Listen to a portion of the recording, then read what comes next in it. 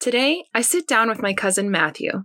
Over coffee and tea, we share our thoughts about generational issues that have influenced culture, family, mental health, self-care, and so much more. I'm so grateful to Matthew for being open and vulnerable, and for sharing his experience of coming out to his family, his relationship with alcohol, and how he finds himself in a deep ocean of information, culture, emotions, and self-awareness. I'm Annalise Lucero, and this is The Good, the Bad, the Family.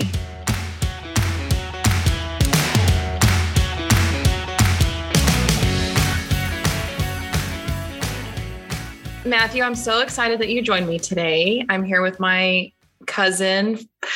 First cousin, second cousin, best cousin. I don't really know what you are, but best cousin. We'll go with best cousin. I think it's probably the most appropriate. Yeah, definitely. So I'm here with my best cousin, Matthew, and he's here to chat with me today about family and life and all the things. But let's start off with sharing what we're drinking, because it's Sunday morning and Sunday morning is the best morning. So I'll start by sharing, I'm drinking iced coffee with some oat milk, which is I'm so millennial. But, you don't want to see me on a day when I have dairy. So oat milk it is. With your still straw, I feel like the gay man here should be drinking the iced coffee with oat milk, because I am just drinking 3 ginger tea from Yogi, mainly because it helps with digestive issues, and not that my stomach's upset right now, but ginger is just so calming and soothing to me. So yeah, enjoying some nice 3 ginger tea.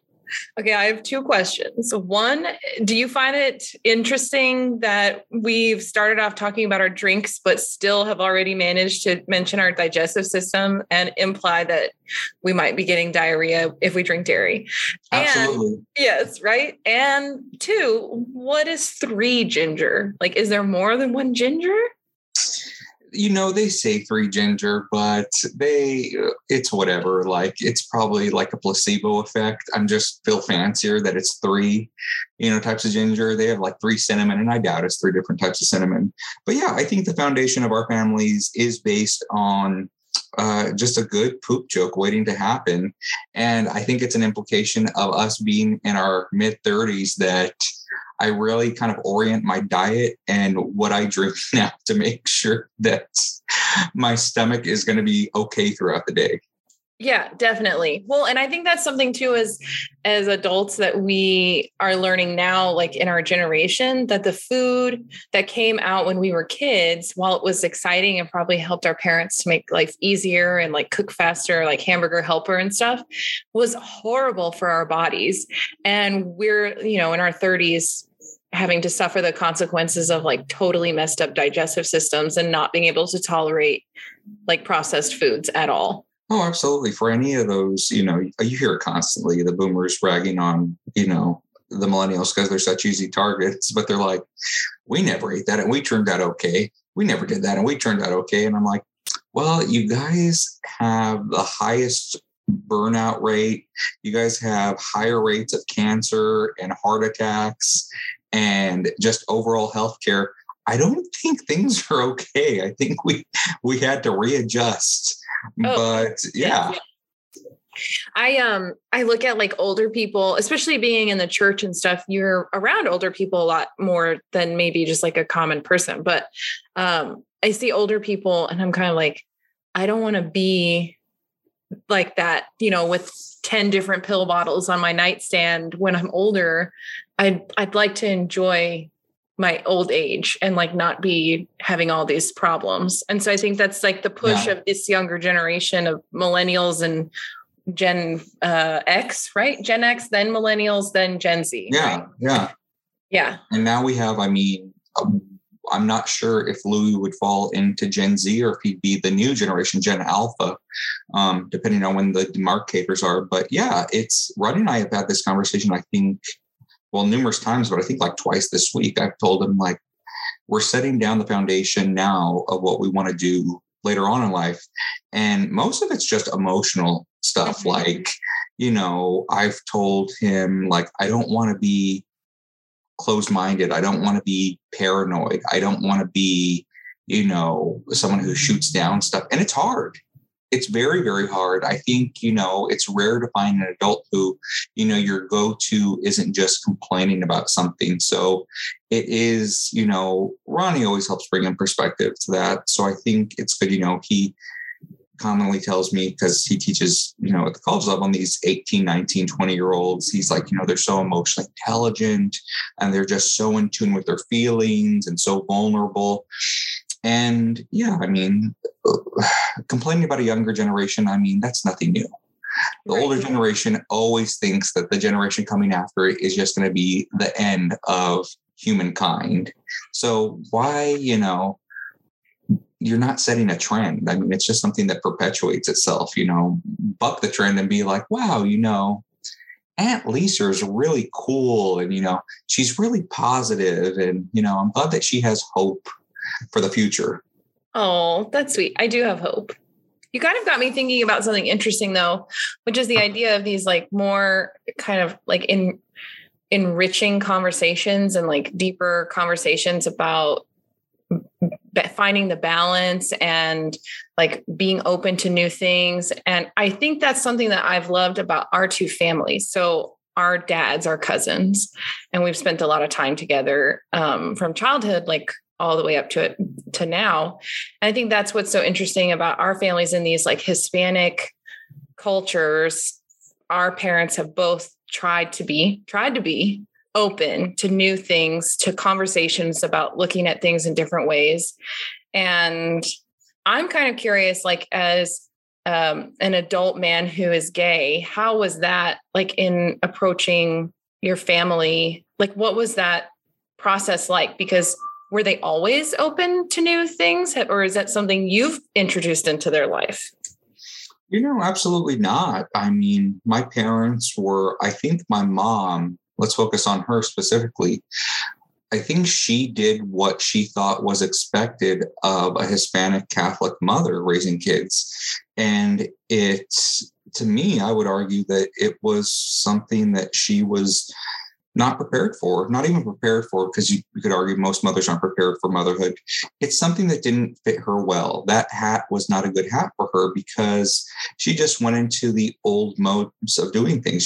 She was, upset, agitated, bitter, I think, about motherhood, much like her mother was, much like my great grandmother was, not affectionate. And she didn't have a lot of resources. Your mom and my mom, who are very, very good friends, they were on that cusp of like, they rode that line between tradition and progress. And by most people's standards, they failed one way or the other. But I also think that, they were raised by mothers who were, there's a woman's place in society, and it's meant to be supportive, very submissive to their husband. And, they grew up in the 70s where, you had Gloria Steinem and the women's, second wave of feminism coming out, all combated with, Phyllis Schlafly trying to put that all down. So, yeah, they were raised in a very, very interesting era. And I think they did the best they could. I would say my parents, and I don't know how endemic this is of your parents, like they changed with the times. I remember my parents were very against gay marriage when I asked them about it back in 2000. Mm-hmm. And I kept that on lockdown because I knew something was different about me from, I wouldn't say a pretty early age, but heading into adolescence. But they definitely, Nancy Reagan is a perfect example of this. Like, her sentiments just changed with the times. And my parents definitely wrote that. You could see by around, like, in any social movement, it's very hard to get going, but once it builds that inertia, it's unstoppable. And you would just kind of see that in 2004. It was very unpopular. Initiatives failed in California, if that says anything. But, within a mere 11 years, majority of Americans believed in it. The Supreme Court, approved it in Obergefell v. Hodges, and it passed. And I could tell, like, my parents, like my dad, on one of his many, Bud Light rants was just like, I think I'm cool with it. And I wasn't out at the time, but that was definitely a trigger to me. Like, hey, now might be a good time to bring this up. And I think mothers just are naturally more or innately more sensitive. And I think my mom's sentiment, it started to change around college. By the time I wasn't like bringing girls home, I never had a girlfriend in college.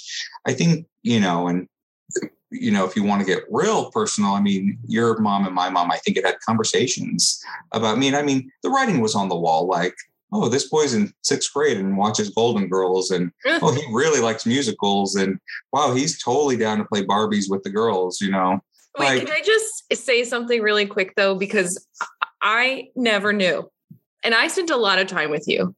And I guess it's just because I didn't think about it. Like that wasn't something that I'd been in theater since I was like 8 years old. All the guys around me liked all that stuff. Everybody around me was into like different things. And so I think when it finally like was revealed to me or told, I don't know if it was my mom that told me or you that told me, but I was like, I would have never guessed that. Like, I just didn't know. And I think it's because there's nothing different about you. So maybe just for us, it's not such like a big deal, because it's like, oh, okay, sure, whatever. Yeah. There are, if you want to talk about, I think that's a great thing. I think that's very telling of my generation. It's like, I was raised in an era where, words like fag and queer were definitely used in a hurtful manner. Mm-hmm. Mostly to explain being just different. I remember like a boy in 6th grade, I was reading like Lord of the Rings and he was just like fag and knocked the book out of my hand. And I was just like, dude, at the end of the day, the nerds have come home to roost and we're running the show now. But, I think that we were able to assimilate really naturally. I've always believed that I am glad that when people see me, they're just like, nothing's changed about you. And initially I was kind of like, well, what did you expect? Like assless chaps and a pink boa and a fishnet tank. But like there were the generation, that was older than me that lived through the tragedy of the AIDS epidemic. I mean, that was lifestyle. I mean, like they would leave their Midwestern homes or their very rural communities and they'd go find a life in San Francisco and New York and got to, arguably be their true selves, get to be who they felt they could be without being judged. So yeah, when their families did see them, it was kind of this really sad, I don't even know you anymore. I don't know who you are. And that's, I'm throwing a really big generalization out there, but I do think those are the things that, I had heard about that was definitely daunting on me. I remember when I thought about coming out, I lived with 3 lacrosse guys that were all straight men, alpha males, very handsome, who had no problem walking around nude. And I was terrified to tell them because I was just like, they are going to think that I was ogling them. They're going to think that they lived with a sexual predator.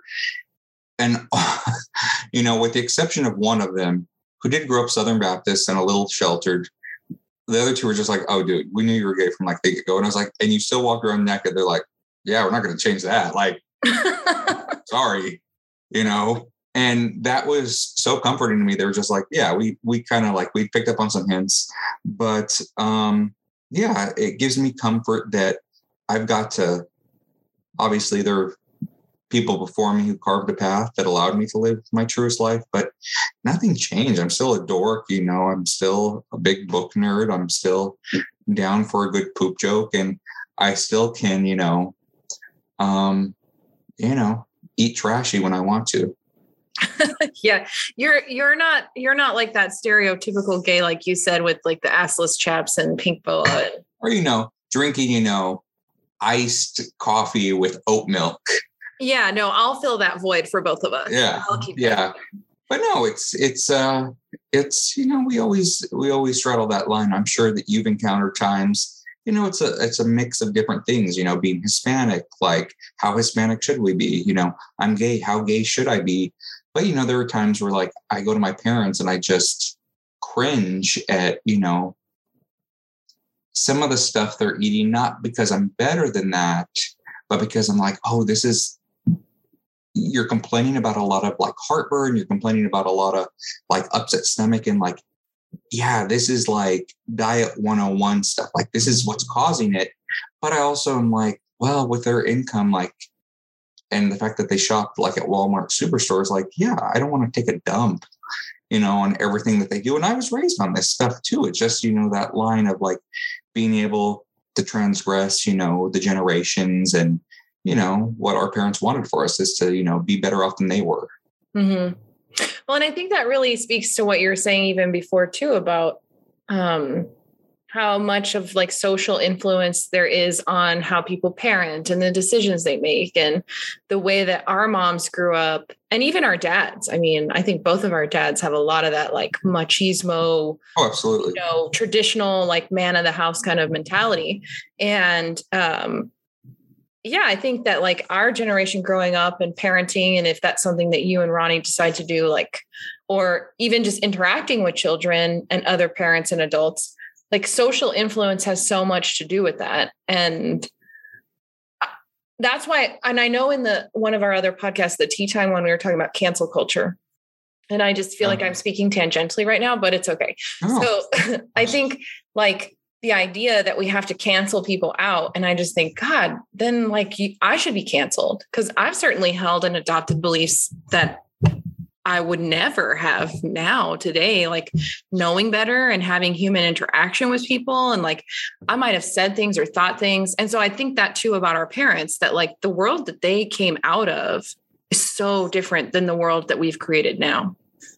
Absolutely. I mean, cancel culture is something that Ron and I talk about often, and we're pretty against it just because it's quite scary. And Ronnie's, colleges are now, quasi corporations, and they're very, very interested not in, Alan Bloom argued about this, 30 years ago in The Closing of the American Mind. They're not interested in getting back to, the classics and the liberation of the mind, so to speak. In my opinion, a college should be there to really challenge your beliefs, just, and you should not walk out being able to be triggered. It's the old axiom, prepare the child for the road, not the road for the child. But it gets very real in today's, because there have been professors at his campus that have been canceled because of something that they've said. Jesus, I mean, if you want to see some of the stuff that I said in high school, like,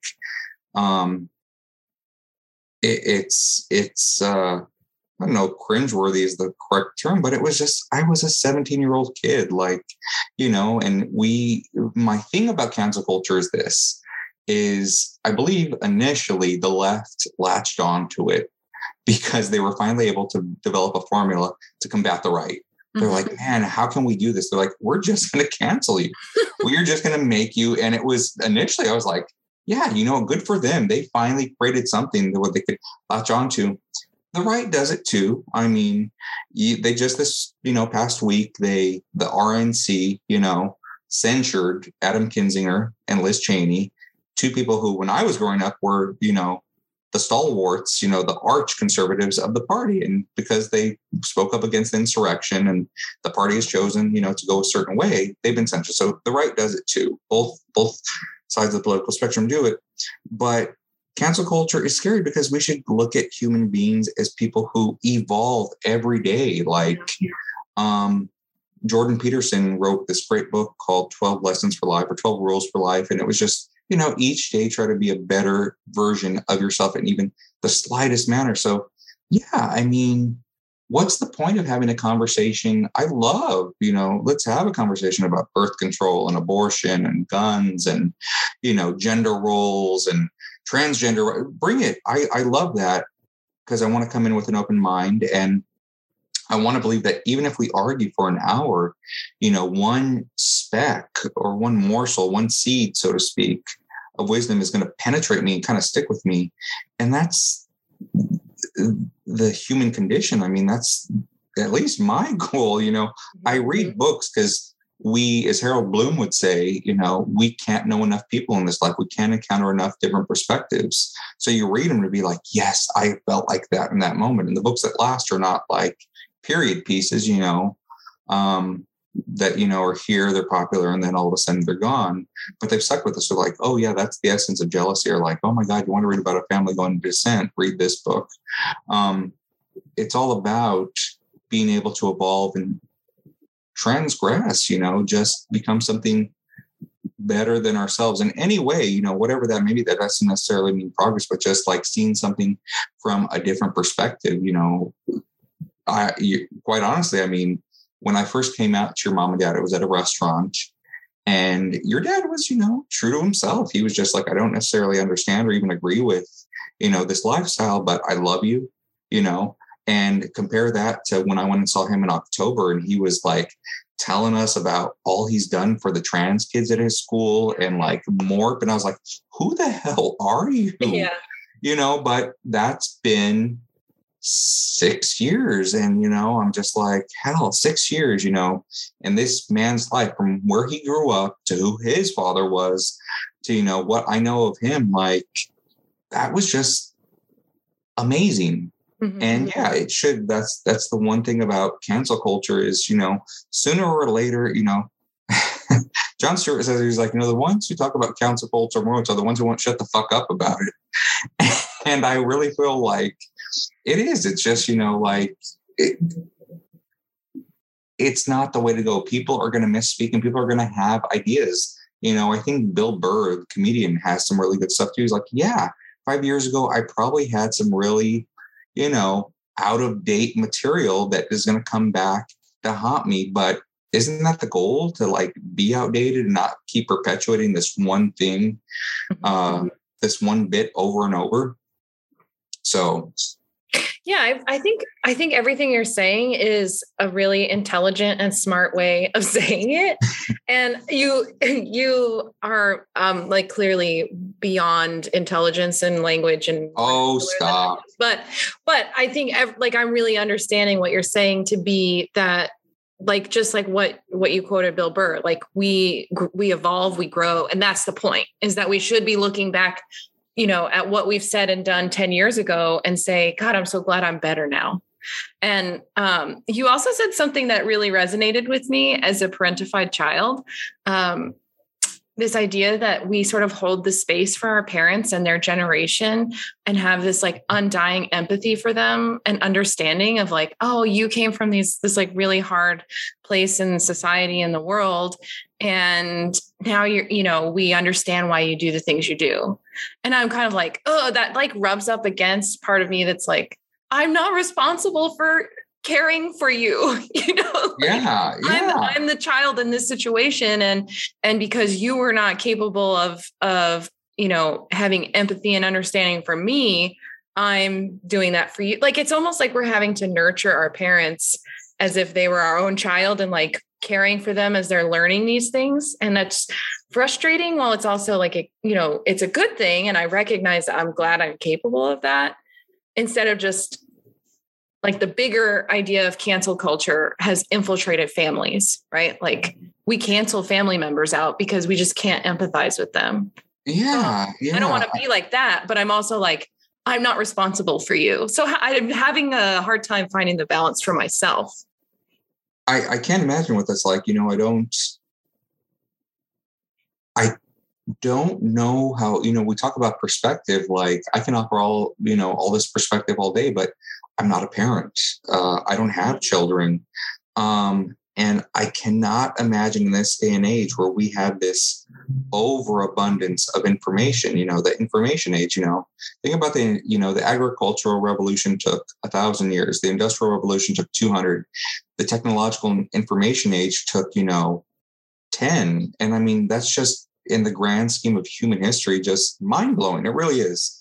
To have kids, I know, just seeing perspectives from the one sibling I have that has a child, anything said in some sort of structured or disciplinary format really rubs my sister the wrong way. And I didn't get it initially. And now I'm just like, yeah, she's trying to set down the road and create her own path. Mm-hmm. My mom's modes, although done lovingly, are just not what she wants to do. And it's, I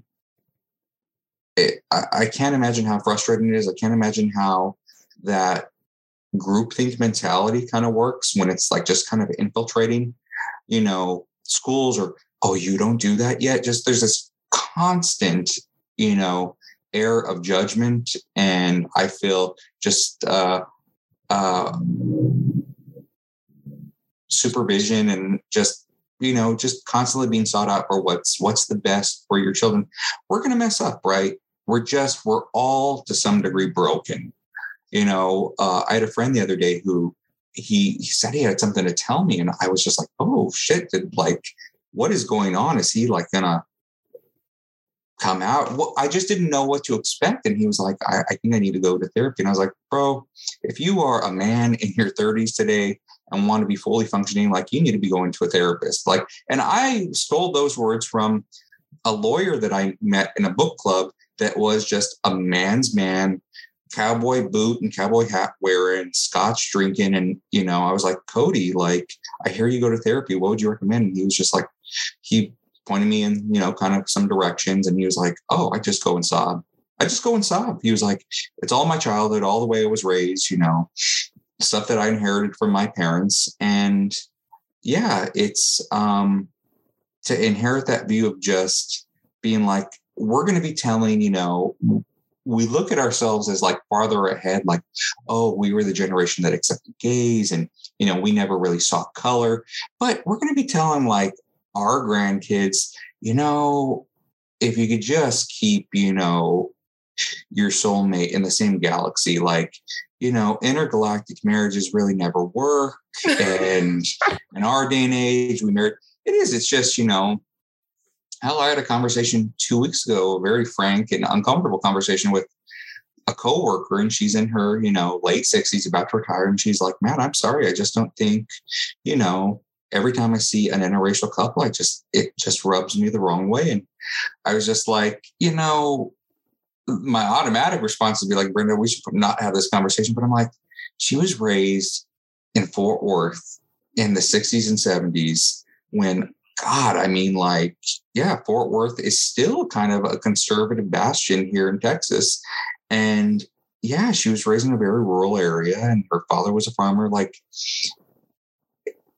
to look at it, not even as like backwards, but just look at the circumstances.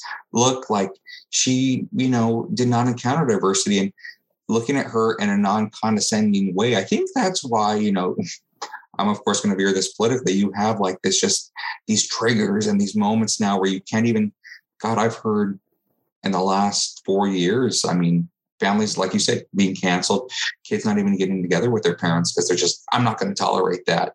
And it just came to this boiling point of just like one side's looking at the other like, bless your heart, poor you, kind of condescendingly. And the other side said, fuck you, we're going to double down. We're going to, like, we've raised you, or we've kept this country going, or I've kept this job that put food on the table. Like, we're going to double down. So I'm not going to listen to, it's a religion. We formed our own religion, and it was based on like, yeah, a Black person's life is the same as a white person's life. Like, what if I had an adopted kid that were Black walking home down the street? Like, I don't want to serve my kids processed foods that are going to give them, colitis and ulcers later on down the road, just all these things that we were in our own way looking out for them.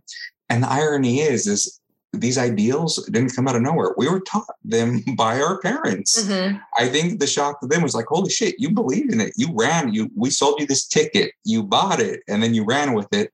And now the world's unfolding in this way that we, told you to believe and told you to, embrace and follow.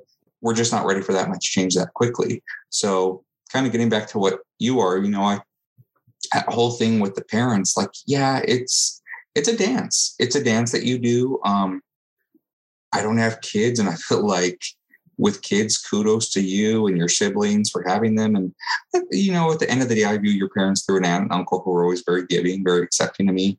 But in general, I just like, well, give me a Xanax and a White Claw, and let's call it a day. Let's just ride this roller coaster. It's But isn't that so true that it's like maybe it's a combination of everything, like the way we were raised and that kind of culture that our parents formulated for us to exist in, and the thinking that we've developed, and then the influx of information and the influx of people's feelings. Right now, everybody's comfortable talking about their feelings, so it's like you know how everyone feels all the time, and then it can be like overwhelming. And so, while I would never say it like that, give me a Xanax and a White Claw, I understand what you mean by saying it's overwhelming, right? Like I just have no more tolerance left for these feelings I'm having. And I just need to like kind of numb out. And so how do we numb out in a way that's not going to be harmful to us? Because the way I learned how to numb out was just to like completely disengage. Like the way that it was modeled for me was definitely like a mix of like rage and alcohol. But neither of those things work for me. And so, well, maybe rage. I tend to be a yeller, but yeah, like I think that's kind of the hard part, especially during COVID as a therapist, like trying to help people learn ways of escaping the intensity of everything that's happening and the intensity of the feelings they're having and, you know, relationship issues or even like work stuff comes up a lot. Like there's nowhere to go. There's nowhere to escape all of this. So what do you do other than a Xanax and a White Claw? Like, what do you really do? Yeah. Well, I mean, I joke around Xanax and a White Claw. One, Xanax is very hard to get your hands on, and I've been on it once, and it's a wonderful thing, but it's highly addictive. And I have a very addictive personality. I mean, I think you hit something on the head is, you know, my struggles with alcohol will always be there. I've been in and out of AA for the last, 5 years. And, I want to throw the word control completely out the door because I don't want to say it's out of my control, but to think I have control over it is an illusion. Every day is just a battle, and it's a battle that, like I win more often than not now, but it is, just one of those things that part of it's inherited, part of it's, the collective trauma that we all just went through as humanity the last 2 years, and we continue to go through. Part of it's, what we were raised to cope with. Like to me, and I don't want to turn this into the blame game of fault to my parents because they weren't raised with it, but like exercise. I mean, exercise and meditation for whatever that may be. Is meditation, sitting in the shower with some essential oils? Is it, kind of just, drinking a cup of coffee an hour before your kids wake up and just kind of journaling? Is it for me, I get up and I pour myself some hot water with a lemon and a little bit of cinnamon and read and just kind of decompress. And that is just my happy place. No, I mean, we as human beings have never been, we of course see news, but I think the pandemic, especially for me, I mean, I packed on 30 pounds in 2020. So you're preaching to the choir. It was just, I'd come home, gyms were shutting down, so I couldn't do that. And we have some beautiful running trails, but I just got to this habit of pouring a glass of wine and watching, Norah O'Donnell and, the CBS News team. And it was just, we're not at that level.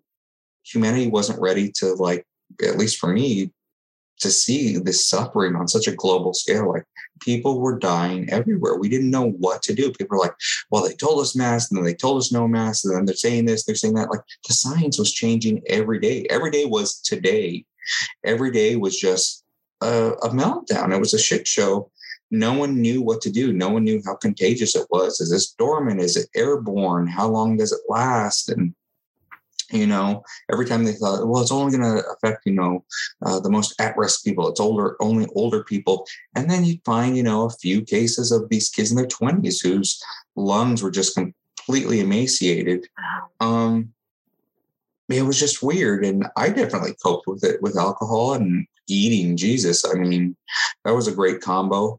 The effects of with, I don't think we've even fully definitely not as a nation, much less a society, figured out like when this trauma is finally going to hit us, like when we're able to, like, maybe it won't, maybe we're just going to go with this. I feel like we're always going. There's this line in the Shawshank Redemption that's beautiful when one of the prisoners who's been in prison for 50 years comes out, this character Brooks, and he almost gets hit by a car. And he was like, I saw one car as a kid and now they're everywhere. The world went and got itself in a big damn hurry. And I definitely, I romanticize about living like in Boston and San Francisco and these big cities, which I do love. The food's great. The diversity is great. The diversity of ideas, the walkability. But like, there is an aspect that sometimes just wants to be like, I want to go to a cabin with a book and do nothing. Mm-hmm. Do absolutely nothing. Like, there was something really beautiful about Christmas and New Year's this year with families. And I really pushed it with Ronnie. I was like, I don't want to do shit. I want to do, I will grill because I love grilling. I do not want to go see the Christmas tree. I want to spend it with us. I want to just listen to Christmas music. Just, if someone wants to go take a nap, I had a very similar experience this holiday season, and maybe it has a lot to do with what you're talking about of that. Like, when am I finally just going to let it go? Because even in COVID, there was the pressure to be doing something. There was the pressure to be like, how are you spending your COVID lockdown? Like, are you baking? Are you crafting? Are you finding your inner peace? I'm like, why the hell do I have to be doing anything? I'm so stressed out just trying to live, just trying to stay alive. Yeah.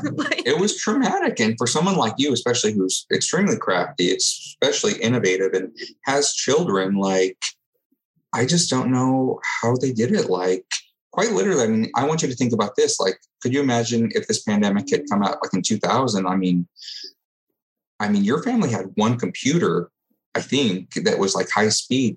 We didn't get dial up till my senior year of college. As I'd applied to colleges. Like, it would have been a fundamental way of restructuring like education. Like, okay, this group A is going to go to the gym at this time, and then group B is going to go on Tuesdays and Thursdays. Mm-hmm. We happen to be at this time where like, globalization is now the name of the game, and, these economies of scale. So we were able to go and be like, oh, well, if you have to buy, if you have 4 kids, I hope you have 4 laptops.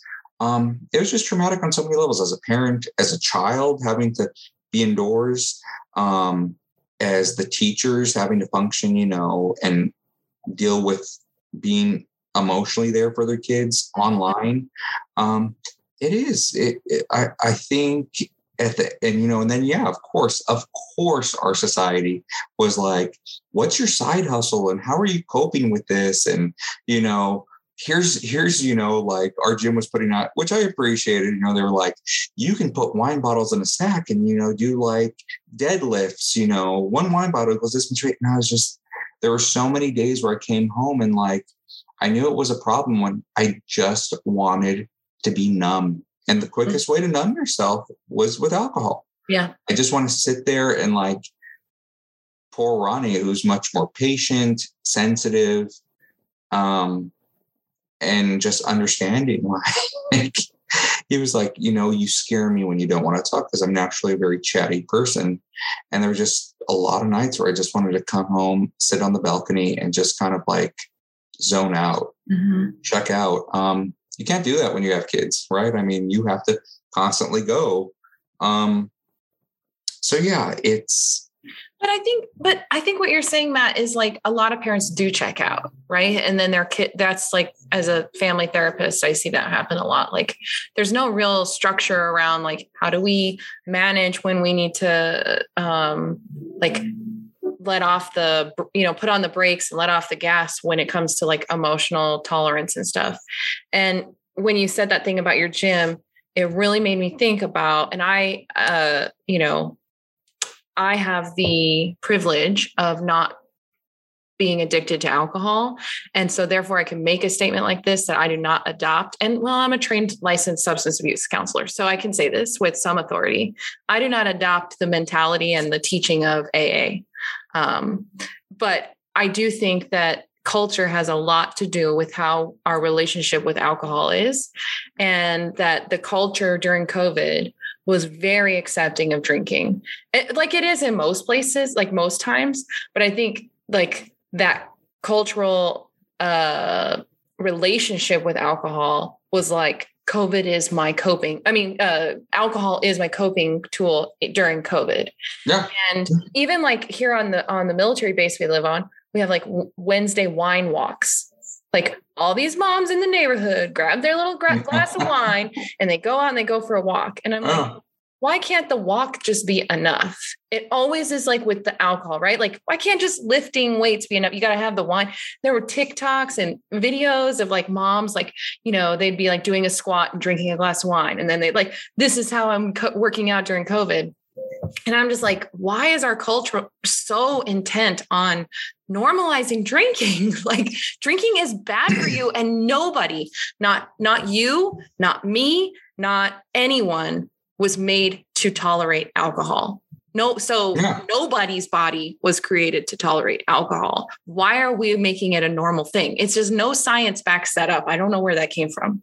Yeah, and we are definitely not a society that does anything in moderation. You know, I speak about America in general. So one, I have to say, I appreciate just how therapy savvy you are. And just, I love all the language you're using because it reminds me of my therapist. Just, although I don't abide by the philosophy of AA, which AA out here in Fort Worth was just, it was really hit and miss. I went to like 3 and finally I found one because it's very infused with kind of like, I say this being very aware of, I'm not trying to like be hipster or be like very millennial, but it was very, kind of Christian nationalism. It was just very infused. It was very male oriented.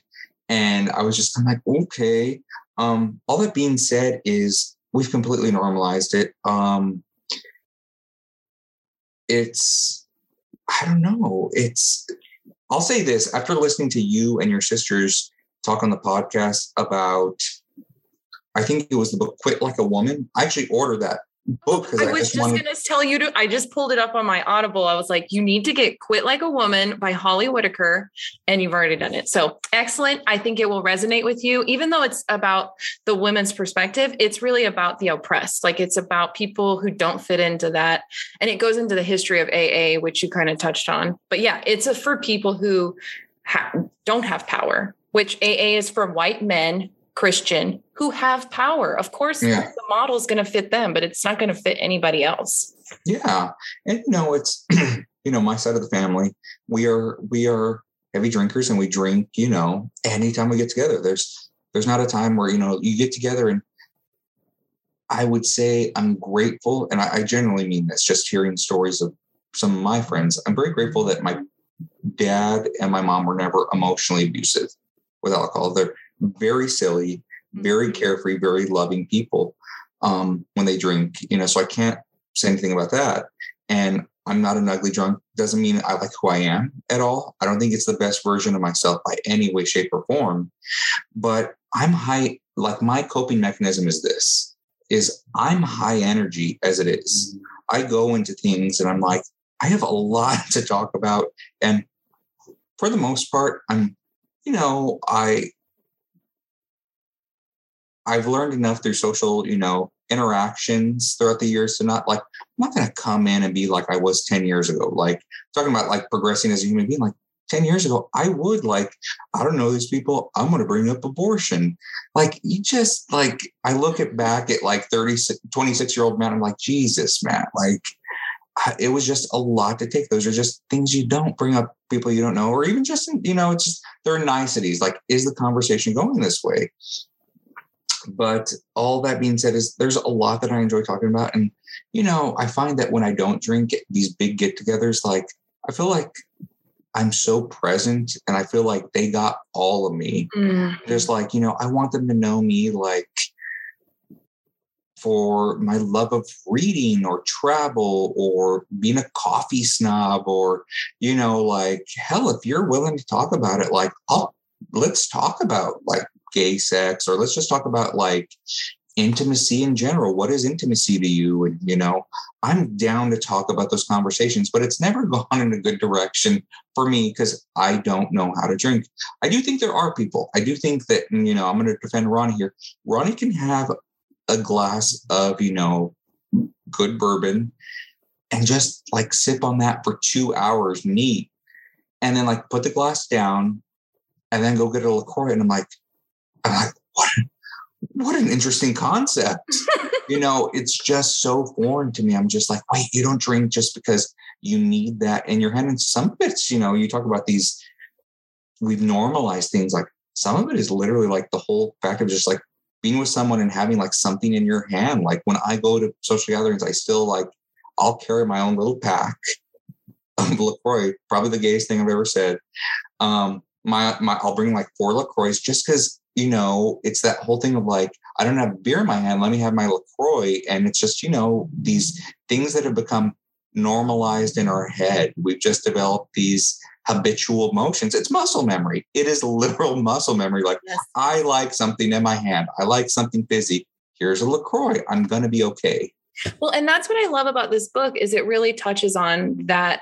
And I kind of understood these things before I had the language to talk about it, but that like you want to fit in and you don't want to stand out and you want to like feel like you're being normal and not calling attention to your problems. Right. And so if you're not drinking at a party and someone offers you a drink and you're like, oh no, I'm good. It's like, oh, let me just get you a drink. And you're like, no, really, I'm good. And they're like, oh, just one. You're like, no, I'm good. I don't need a drink. But when you have, and this is something I always do out, I'm not perfect at it, but I will just order like a club soda with lime in it.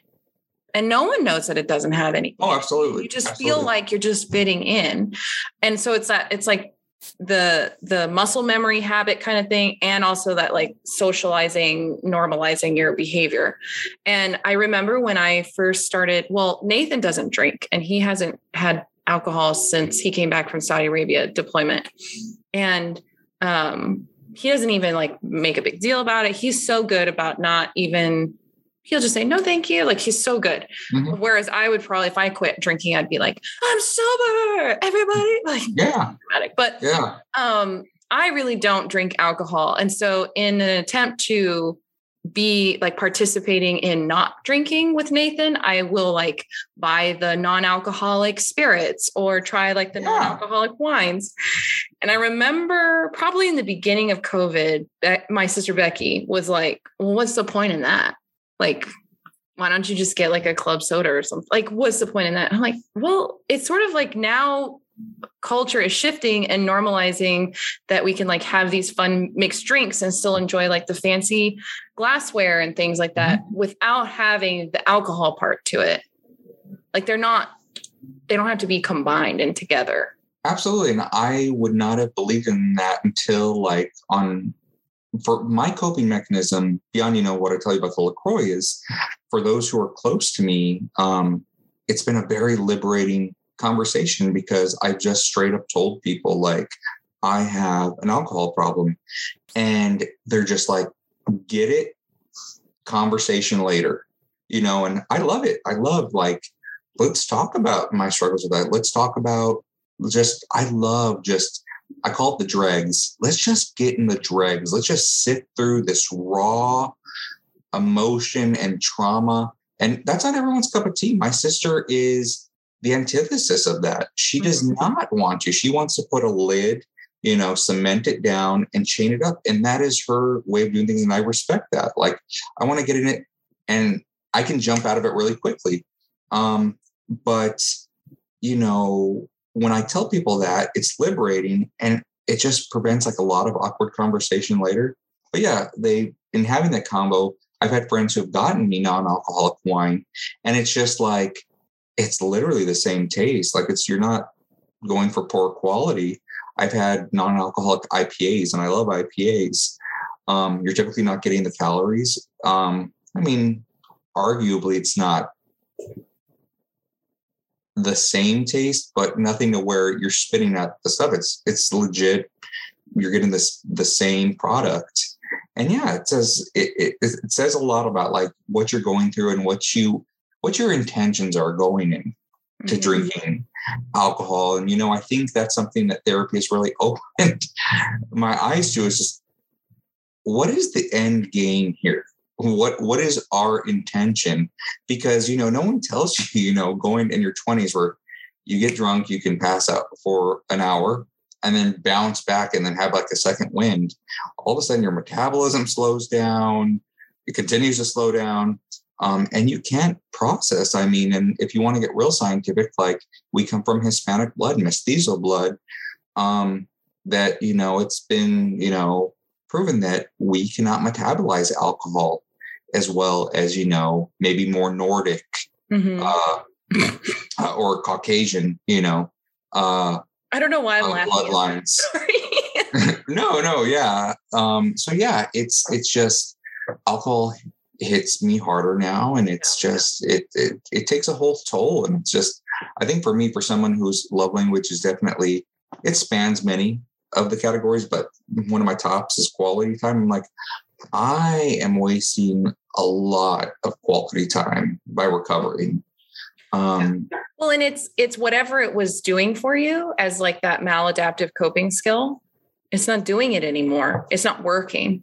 And that's, I find that to be with a lot of the clients I work with and people in our kind of age group at this time in our life, that alcohol as a coping tool, it just doesn't work. Like I feel 10 times worse the next day, or even when I'm drinking, I feel the shame. And so I'm not escaping those feelings that I wanted to escape initially.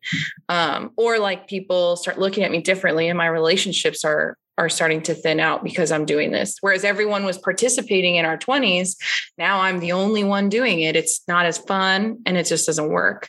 So I think and this is something I found interesting in school. 2 out of 3 people who have an addiction or a bad relationship with drugs and alcohol get sober on their own. 2 out of 3. That's like a huge number. That's phenomenal. That's a great stat. And that 1/3 of the population that has addiction struggles, they just need a little bit more help, or they need a little more adjustment or more support.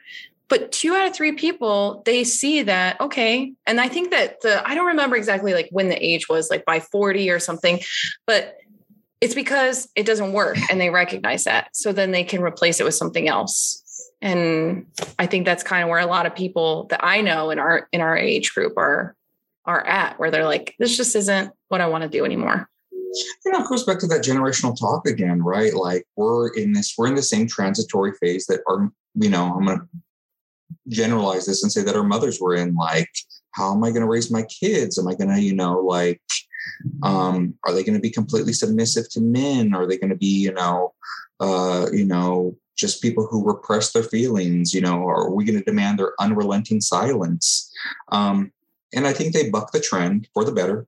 I'm glad that we are, in our 30s, able to talk about our emotions and able to convey to our partners like what we want in the bedroom.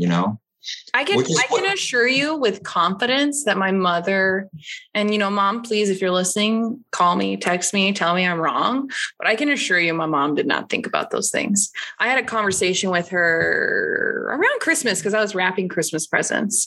And I was like, somehow the topic of like periods and like menstrual cycles. And then we started talking about sex. And I was like, nobody taught me how to use a tampon. Mm-hmm. Sorry. And I know you're a man, so this isn't something you necessarily. No, I love it. I love it. But no one ever taught me how to use a tampon. And I was a swimmer, so I had to wear a tampon. I couldn't wear a pad in the pool. Like that doesn't work. So I had to learn from my friends. Sorry. There's a great cartoon on Big Mouth, and it goes to this. The kids are going swimming in the pool, and one of the girls gets her period, and she uses her maxi pad, and it's this big joke, like it soaks up all the water in the pool. Oh. But anyway, I'll send you the clip. It's phenomenal. It's exactly what I imagine would happen, right? Where it's just like horrible. You can't even fathom the embarrassment that would come. So I learned from this girl in my class, Amanda Rubio, and she taught me how to use a tampon in the bathroom at my house. Like horrifying, embarrassing, terrible, a memory that will last with me for the rest of my life. Okay. So then fast forward, I'm like telling my mom this, and she's listening, and she's always a good listener. And then I'm like, I just feel like there were so many things about my body that I didn't learn. And she's like, well, what do you mean? And then I can sense like her defensiveness coming up. Like, I failed you and you're calling me a failure. So I'm like, I just think that it was like, they don't think about that stuff. So I told her, like, I never had an orgasm until I married Nathan. I didn't even know what that was. Like, I didn't know what my body parts were, like what a clit was or anything. I'm sorry. I know we're family, like, but it's just, I love it. It's just one of those things where I was like, I just didn't know. And I'm like, I wish you would have told me. I wish you would have taught me about my body. She's like, well, nobody wants to learn from their mom. I'm like, who the hell was I supposed to learn from? Oh, I don't know. We're burning the candle at both ends here because, I mean, we did not talk about our bodies. Me and my sister were not comfortable with our bodies. And whether, this whole, like, I love this whole, like, love your body and don't body shame, because I definitely, like, Jesus, I had back knee and, like I was afraid to take off my shirt, and I hit puberty like at 13 hard. So I was just like, just hairy and, but no one, George Lopez talks about this bit. He was just like, no one told me I was going to get pubic hair. I looked down at my underwear. I was like, ay, chingon, it's, we're alienated from our bodies, and it's already uncomfortable. We're bleeding, developing odors. We want to rub against everything. It's just, all these different things, throw in, anything else that makes us unique. I'll never forget when we were in Albuquerque and we were watching The Box, which was, just music videos 24/7. And I saw the 18s and I was like, oh man, way to add in a wrench right now. Like, looking at these two little twinkie boys, like, is definitely got me all sorts of feeling weird. It's an awkward age, and our parents' generation failed. They failed. And I say this with confidence because, my sister was not that, she's a loving mom who's still with a very loving, wonderful husband, and they're raising their child with just, immense amounts of love, and they've done very well for themselves. I'm very proud of them. But like, we never had, there's a PBS special on sex, and it was very much shaming sex, like very 1950s mentality of just don't have it, abstinence only. And there's just so many things wrong with it. Abstinence only, although it may work for some people, it fails at the level. This whole thing of just, teaching abstinence only is not, then you feel like that just elicits more shame, because it's like your natural body instinct is to explore, and then you're being told don't, and you're like, but I really want to, so what's wrong with me?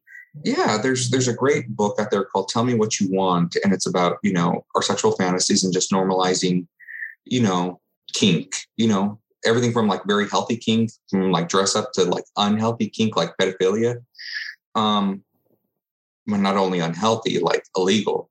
But, it talks about it. And my biggest thing with being able to talk about stuff like this, it's just, all I want to know is the numbers. Like, what does this benefit society? If I tell my kid, like, what does it matter that I'm more progressive and I get to shame you? No, like, they've proven it. The stats just show, like, in these, the Netherlands, Amsterdam, Norway, Finland, Sweden, they teach their kids at a very young age, this is your penis, this is your vagina, these are yours. Like, no one should be touching these and making you feel uncomfortable.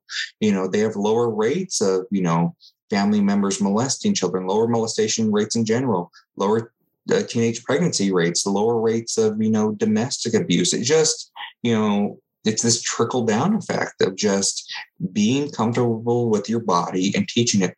Oh my God, we're talking about the biology right now. We could have a whole other podcast session on consent.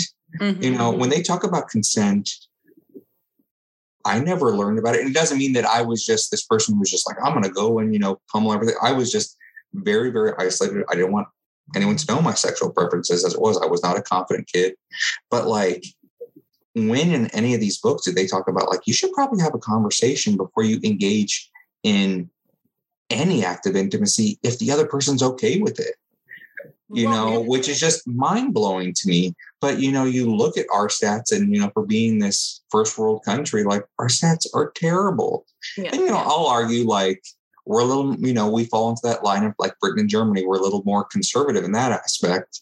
I'm talking more about the Netherlands countries, but like the rates are just dismal here, where we have kind of this fundamentalist approach, or not even like fundamentalist, just out of sight, out of mind. Like we're just not even going to talk about it. But I think that has a lot to do with like the rate at which our culture moves. And this is something I think has been like the thread of this entire episode, is that like we move so fast from one thing to the next. And, piggybacking on podcast episodes about different topics, the way we treat children is horrific as a culture and as a society. We don't even necessarily view children as human beings. And so I think that like that culture in the United States and culture and just even in, I guess, like generational cultures too, like they all have such an impact on how we interact with each other and like how we view each other.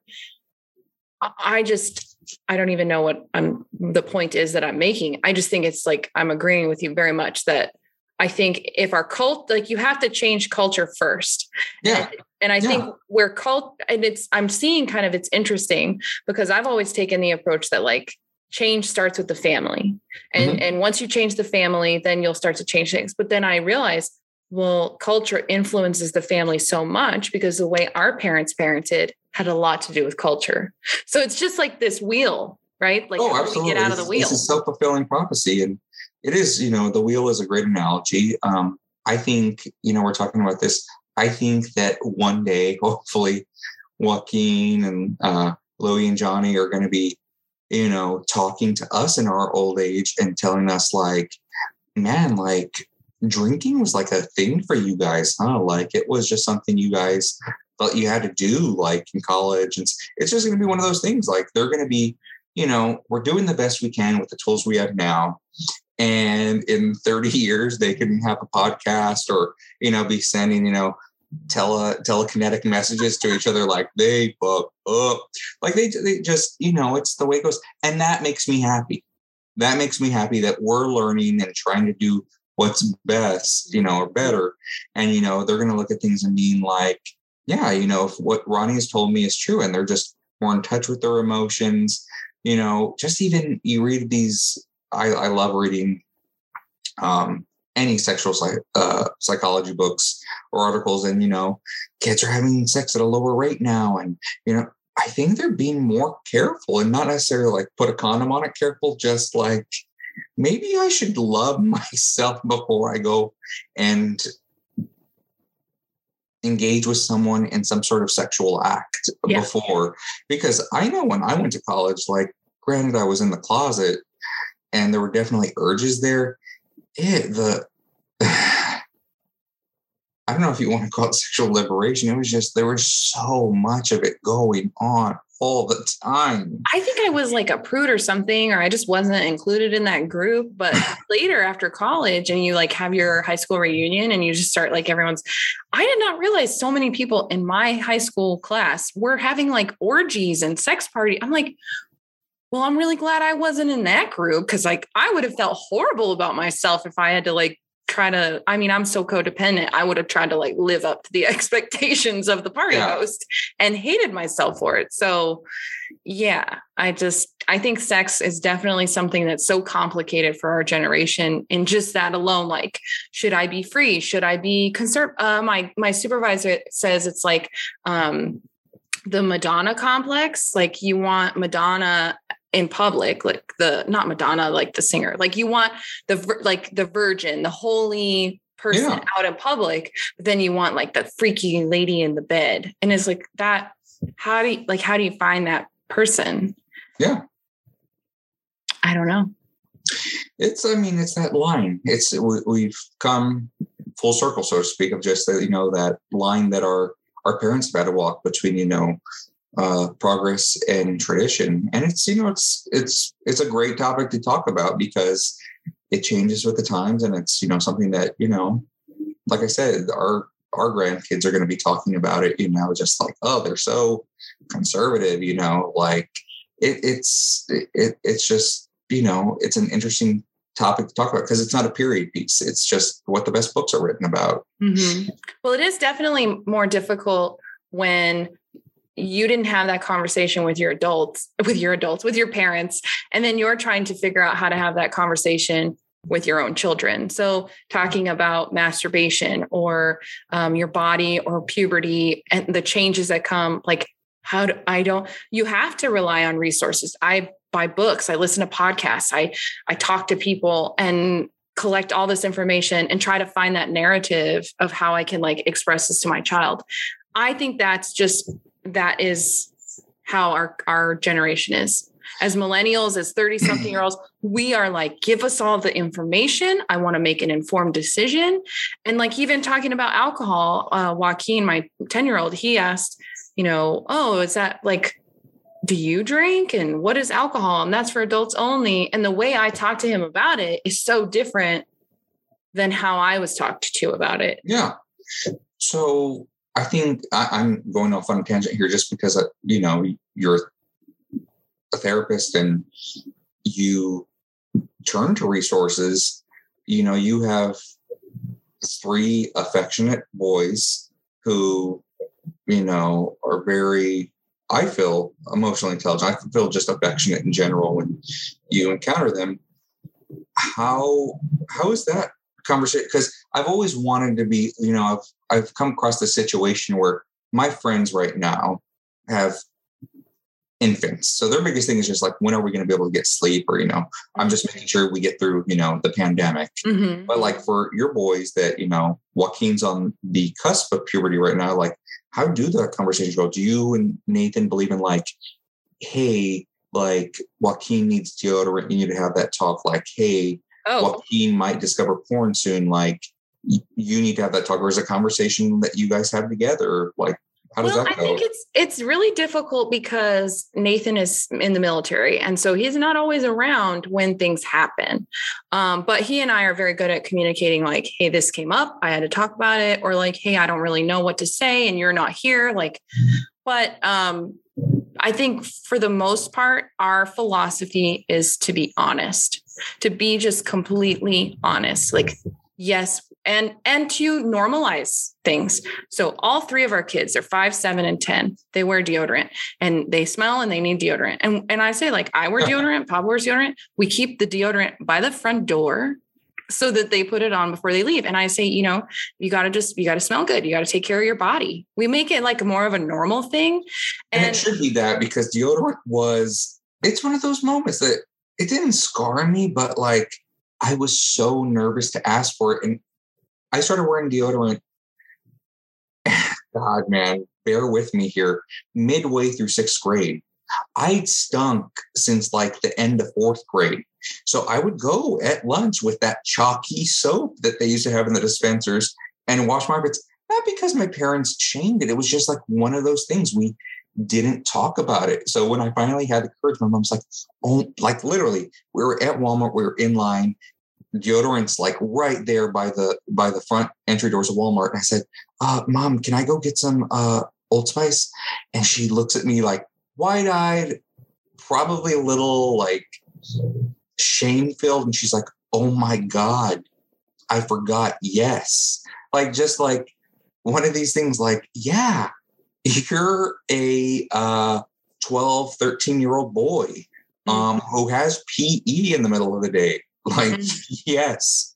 Yeah, Joaquin gets made fun of at school for being super sweaty. And I think as like Hispanic people, we just come with sweat. Like, and I remember like a similar feeling of in middle school and high school, and even still sometimes today, the pit stains of like the nervous, sweat, which like smells even worse too. And I just remember all through middle school and high school, I would wear a jacket, like an athletic jacket. So I could never wear cute clothes. I never felt comfortable. I wasn't overweight. I didn't have any other problem. I sweat. And I can see as my 5th grade son comes home from school playing outside football and he's just covered in sweat. And he's like, people won't stop making fun of me because I sweat so much. And I was like, triggered. I'm triggered. I'm having like flashbacks of my own childhood. Yeah. And to not like project my issues on him, but use it to like guide me in supporting him and be like, you know what? sweating sucks. Like, I don't need to try to make him feel better, but I can tell him he's not alone. Like, sweating sucks. And I remember sweating as a kid, and it was really hard to get around it. And it just really sucks. If you ever want to know what I did, like, we can talk about it, but it's hard. It's hard to not want to fix your kids. But I will say there are times when you really have to have good boundaries, because like the porn thing, kids have access to so much more than we did. And And I truly believe that pornography and any kind of like sexual imagery is dangerous for kids, because their brains are developing and their arousal is developing. And so I think a lot of kids who watched pornography when they were like 12 years old and up, that's how like their brain formulated their sexual arousal. Yeah. And so it's kind of like, okay, I want him to explore himself first. So like normalizing that, but also you can't be looking up stuff. Also too, like everything is connected, right? Like our clouds are connected, our computers are connected. Yeah. God forbid he looks up one thing on his iPad and it starts showing up on his brother's iPads or our regular, like, so just having very strict, but you have to talk about it. I can't just expect him to know. You can't be Googling or YouTube searching, these things. So yeah. And yeah, it's hard and it's awkward. It does not feel comfortable to talk about stuff with your kids at all. Yeah, but I admire you for doing it, because it's just one of those things, like you hear it all the time on like interviews or what, I've read in books, just like, oh my God, how would I talk about that? It's so uncomfortable. I'm like, versus what? Versus, your teenage daughter coming in, because you didn't have to talk about condoms or birth control, versus what? Your son being accused of rape because he, thought it was okay to dry hump against a girl, in high school. It's just good. Well, not even good insurance. It's just raising a good human, a good human. And yeah, I think we're talking about, how quickly society moves nowadays. I mean, there's a great series on Netflix called, it's multi-gender. It's like the 70s, and it's like the movies, the TV shows, the political movements, the toys, anything that happened. And it's for each generation. And it's crazy to think that we just watched one on the 2010s the other day, because that generation is done now. But I was, watching one on the 90s, and, you had Netscape come out. And then there were the big trials, the US versus Bill Gates, because he came out with Internet Explorer and he wanted that to be, the only internet browser. But you can't talk about the advent of the internet without talking about porn, because porn was such a catalyst for like getting the internet better and getting it more quickly, dispersed. So yeah, within our lifetime, we're talking about, hell, Annalise, I remember when we would go to your house and you were such a computer whiz, we were in like chat rooms. And I remember one time we were just playing a simple game of like checkers with a guy, and you were like being like, yeah, you could talk about anything. Like, and you were, what do you feel about Star Wars Episode 1 coming out next year? Because you were like trying to get this guy to like, conversation geared more towards me. And he was just like, yeah, what about your tits? And you were like, OMG didn't exist. So you were like, ew. And then you were like, you put an asterisk mooning you. So I want you to talk like just like the innocence of that and how we combated it, like in 7th grade, 1998, around, circa. And the fact that like in our lifetime, in a mere, 20 years, we've gone from just like that to just like porn being available anywhere. Well, porn being basically on like nighttime television, right? Yeah. Like I watch Law and Order SVU, which is not about porn necessarily. It's about sex crimes. And some of the like intros to the episode when the sex crime is being committed is porn, like softcore porn. I'm like, ugh, this is on regular TV. That's crazy. Yeah. Or TikTok. I mean, TikTok is like the devil's app, and I love it. I love TikTok. And like, my mom and dad asked, they're like, my parents who become so internet savvy, they're like, you don't have TikTok? And I was like, I'll tell you why I don't do it. Because I have an addictive personality. Like the shelf behind me, like this thumb here pointing, like 2 years ago, I got into the Civil War, and then I was like, well, I'm going to read everything about the Civil War. You know, it's just one of those things. Like I have, what is it? I have very high stimuli. So I need like, just I'm go, go, go when I do something. So yeah, I don't need TikTok in my life because I know I get addicted to it. The videos that I've seen sent to me, they're hilarious. Yeah. I mean, and that's kind of the fun thing is when you just have people who will send them to you and you just don't. Oh, absolutely. Yeah. Be on it. Great. My problem with TikTok is, and I love how we're flowing through this conversation because now we're talking about TikTok, which is hilarious. Let's talk about generational stuff. But TikTok for me is such an emotional experience. And I don't know if this is for everybody. My mom was talking about this a couple of weeks ago, some article she read or YouTube she watched. That's like her thing is YouTube. Sorry, that was a very passive aggressive dig at my mom. All right. Jeez, Mom, I'm sorry. Once I get to say anything, I was like, God damn, girl. I know. I'm coming hard. No, my mom said something about like the science or the psychology behind the TikTok roller coaster, which is they're like really short videos. I'll watch one and I'm bawling, crying. Like it's this emotional thing about a horse getting rescued and it's beautiful and the music. And then the next one is like someone tripping on ice and like I'm laughing my ass off. So in the span of a minute, I have gone from the highs and lows of emotions and I will sit on TikTok for like 20 minutes. I'll get off and I'll be like, I'm freaking exhausted. Yeah. This is too much. So I have toned down how much I'm on it simply because I emotionally cannot handle the roller coaster it takes me on. Yeah. Yeah. Your body's like, what is all the stimulus coming from? It's a lot to handle. Well, now I've just filled that time with making my own videos and I've become one of those influencers on Instagram. And I swore I would never do it. And then suddenly I'm here. I bought a ring light. I have my own freaking standing ring light. And I'm like posting reels on Instagram. Follow me, like for more. I'm like, what am I turning into? I don't know. I guess though I've always been a performer and this is like this is the way to do it, right? I'm just changing with the times. I'm adapting to the times. I think you are adapting to the times and you have always been a performer. I mean, God, from when we were little kids and, you know, you've always been genuine to yourself. So I'm always down. You know, I think when you introduced me to this podcast, I didn't necessarily know what to expect, but I absolutely loved the first episode I started off with because it was you and your sisters and you guys were talking about serious stuff. And I was listening to it with Ronnie and I was laughing and he's like, why are you laughing? They're not necessarily talking about funny stuff. And I was like, you gotta remember I grew up with these, you know, like all three of these girls and now they're on a podcast talking about very serious things. Like there's an aspect of it that is just kind of adorable, you know, in a non-condescending way.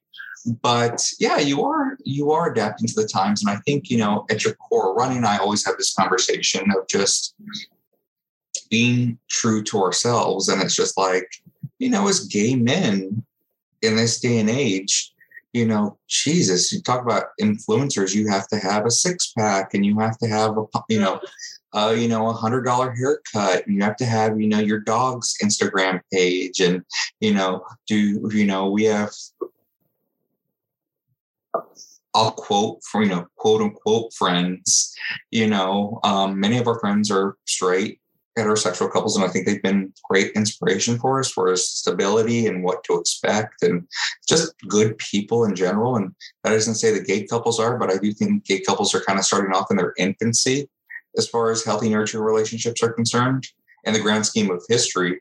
But, you know, it's just, we're more concerned, not necessarily about, you know, I tell Ronnie, not that we're feeding our friends when they come over, who cares what plates they're on? Not necessarily, you know, that all the plates are matching when everyone comes over.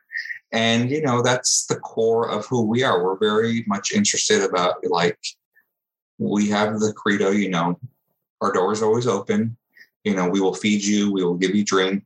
And we mean that, if you're down on your luck or if you just need to get away, we're happy to have you over. But also, and we love hosting. We love, engaging in good conversation. And that's at the core of it, is just not gossip, not, bitching.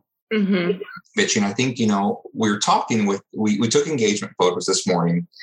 I'm trying to talk about like these stereotypes. And I'm a gay man and we just took our engagement photos this morning. You are not. That is such a normal thing to do, engagement photos. But we did it. And we had this phenomenal photographer and she's just talking about, when we met and everything. And I was telling her, I said, and she's like, when did you know Ronnie was the one? I was like, oh, very early on. Very, very, like probably too early for him.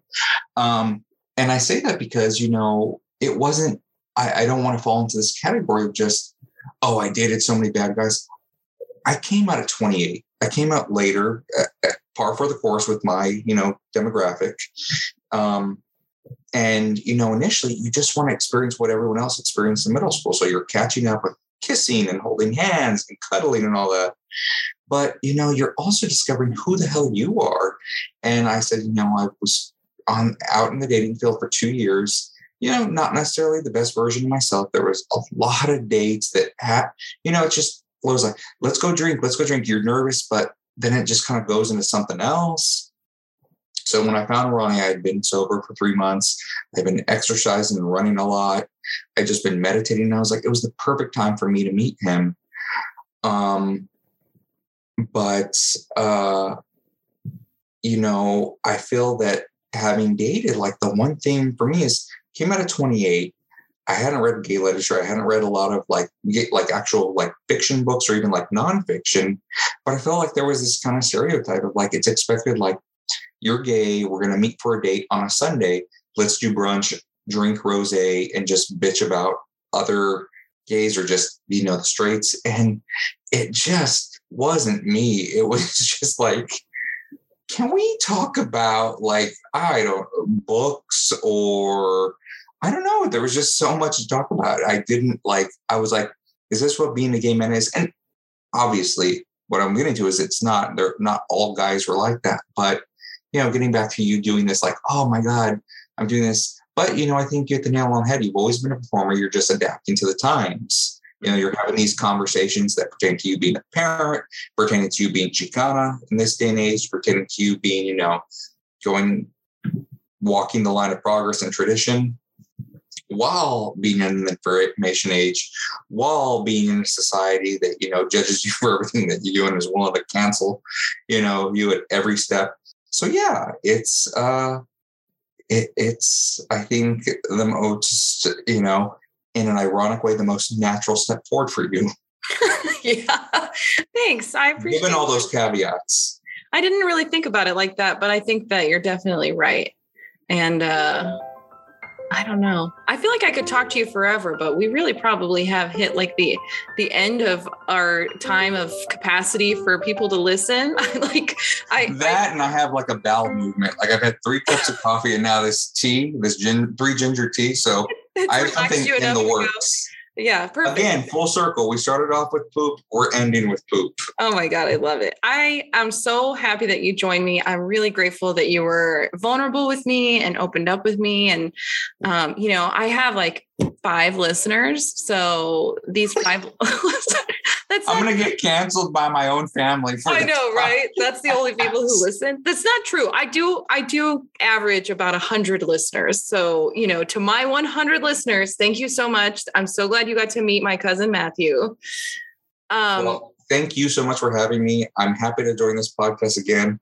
I cannot believe I barely jumped on the bandwagon in the last week, but I've absolutely smitten with the podcast. So keep on doing what you're doing. And I'm happy to help contribute to anything you have going forward, because this is obviously a passion project. And I think you're fighting the good fight. I think it's a great conversation to have and I love it. Well, and my hope is that people can see that talking to your family is the most important thing. And I think that's really what we touched on today. And what I'm taking away from it is that like just continuing to have those difficult conversations, talk about things that are important, and throw in a poop joke every now and then. Absolutely. Absolutely. What else is there? I don't know. That's the best life. That's the life I want. So, well, thanks for joining. I know you're going to come back again because we've got to have you on with my dad. It's a dynamic that everybody must experience. So, yeah, definitely coming on for a family personalities time. In the room for that one. Yes. Well, I will see you next Saturday, which I'm looking very forward to. And yeah, you guys enjoy. I know Nathan's like sobbing in the shower right now while listening to Annie Lennox, but because this poor 49ers in the make, which I feel for him genuinely. But yeah, let's enjoy some poor eating decisions tonight. Yes, for the Super Bowl. I'm looking forward to it. I can't wait. All right. Absolutely. Well, enjoy the rest of your day, and I really appreciate you coming on. Thank you. Absolutely. Thank you for having me. I feel like I put my podcast voice on right there. I was like, thank you for coming on. I love your intro and your exit. They're great. Well, now that you've been a guest, you have to like, follow, share, and just send it to everybody you know. 100%. Absolutely. I'm all about it. All right. Well, don't forget to wipe your ass twice. Thank you. So love you. All right. I love you. Bye. Love you too. Bye.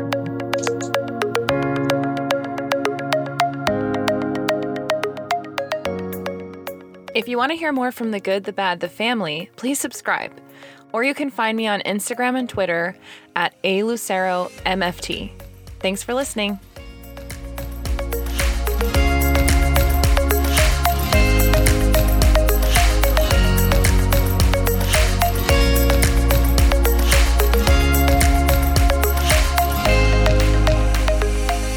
I'm a licensed and trained marriage and family therapist.